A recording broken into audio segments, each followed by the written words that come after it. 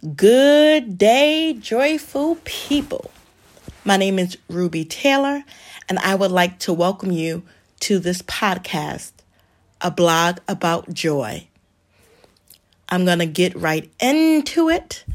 And no, I don't have music because I said I'm not going to worry about it. I'm going to hit the record and I'm just going to go. So here we go. I am so excited to be sharing this podcast with you, and so excited that I finally stopped and took the time to do this. I've had the ability to do a podcast since December, and I have not done one yet. So I am so thankful that I am doing it now. So, before I get into my long speech, I hope that you know you deserve joy. Period. I don't care who you are. I don't care what you have done. I don't care about your childhood. I don't care about your trauma. You deserve joy. And when we fully embrace that truth, not only do we receive it, but we get more of it.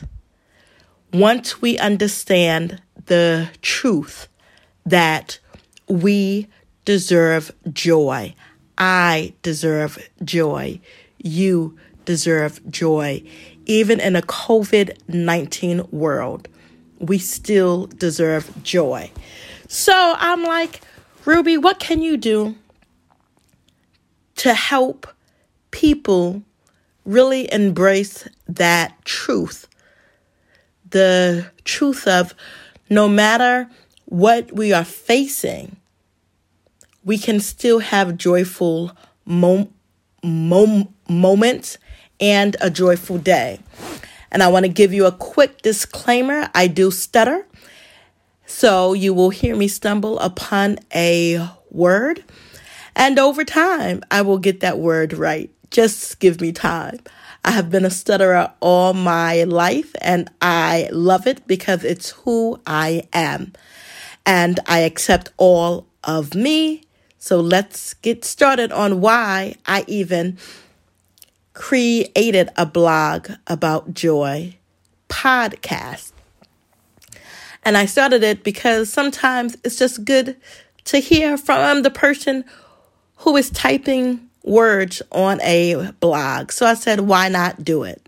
And so here I am. And I started my blog because I was losing myself in my marriage. Becoming a mother, becoming a wife really decreased my alone time. And I am a person who needs lots of alone time. And when I got married and became a mom, my alone time was drastically reduced, which had an impact on my life. I began to feel like I was losing myself. And I needed to do something to get myself back. And one thing that I know about me is that I have joy in my DNA. I'm just a naturally joyful person, and I thank God for that blessing. And so I knew that was the key for me to find myself again, or feel like myself, because I know I was never lost. We just have so many ups and downs in life and so many different turns that sometimes we need a reminder of who we are and, more importantly, whom we belong to. I belong to God. That's my belief. I don't believe that anybody has to believe that, but that's my own personal belief. So I began to focus on what can I do to increase joy in my life. And I began to do an exercise daily. I would be like, what can give me joy today? And throughout that day, I would keep on focusing on what will give me joy. And a funny thing occurred. The more that I was seeking joy, the more that I was finding it. And slowly but surely, I began to feel like myself again. Please don't get it wrong. It was a lot of tribulation through this journey.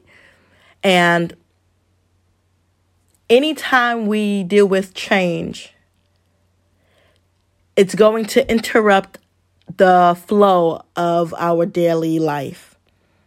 And if we stick to the course, not only will we become better, we will become stronger and allow more joy in our lives. I'm a living witness. So I would give out more details, but my wife is not a part of that life. She does not like to disclose personal information.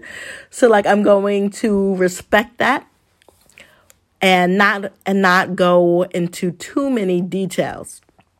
But you got the gist of how I began this joy journey. And I'm so happy about it because it has given me great joy. And one thing that I have learned through this experience is we have to face our pain. We have to face our trauma. And sometimes laughing, sometimes joking about our pain and our trauma is the beginning phase of us dealing with it. And if we don't go to the next phase, we will begin to continue that cycle of trauma in our lives. It will play out in one way or like another. And I'm speaking about my own personal life. So once I stopped laughing and joking, because that's how I deal with a lot of stuff, and really began to feel that pain and to acknowledge it, that's when another form of healing and acceptance came. And it was a beautiful thing. Not only was it painful, but it was beautiful. And it gave me so much joy to know that even in my toughest circumstances, I was able to survive. Not only survive, but I've been able to thrive.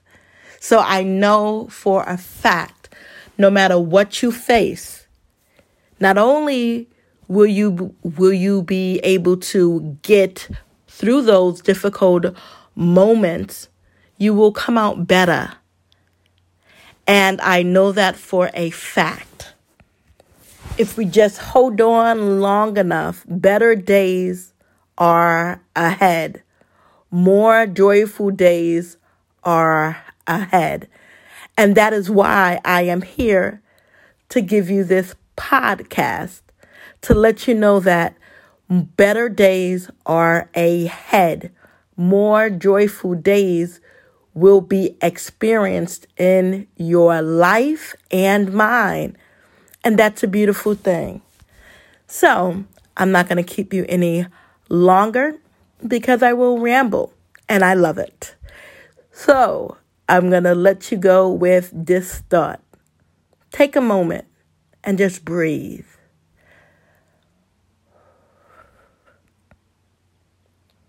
And breathe again. And sometimes we just have to stop and breathe. Next, I want you to write down what will give you joy today. Take some time and think about it, and write it down, because every day we need to find our joy. And my joy comes from this truth. And it's my own personal truth. The joy of the Lord is my strength. So not only do I have strength, I also have joy. Enjoy your day. Love on yourself. Love on your loved ones. And more importantly, show some grace for you and for others. I love you much, and I hope you have a joyful day. Until next time, peace.